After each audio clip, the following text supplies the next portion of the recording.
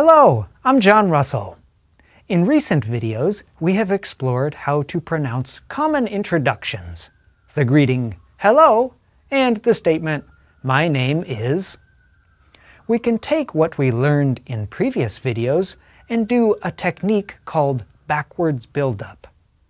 The idea is to start at the end of the sentence and slowly add words in reverse.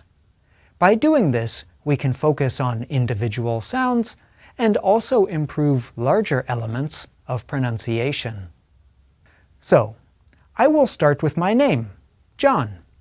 Repeat after me as I say each word. John. Is John. Name is John. My name is John. Hello, my name is John. Now, you should do the same activity with your name. You can make the activity even more interesting by recording yourself before and after you practice saying the sentence with a backwards buildup. How could you do this?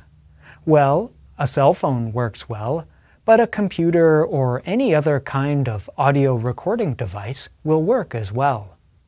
Be sure to pay careful attention to any differences you hear between your recordings and this video. Over time, you will develop a strong sense of ways that you can improve your own pronunciation. Future videos will explore more common words and expressions. That's all for today. Keep up the good work.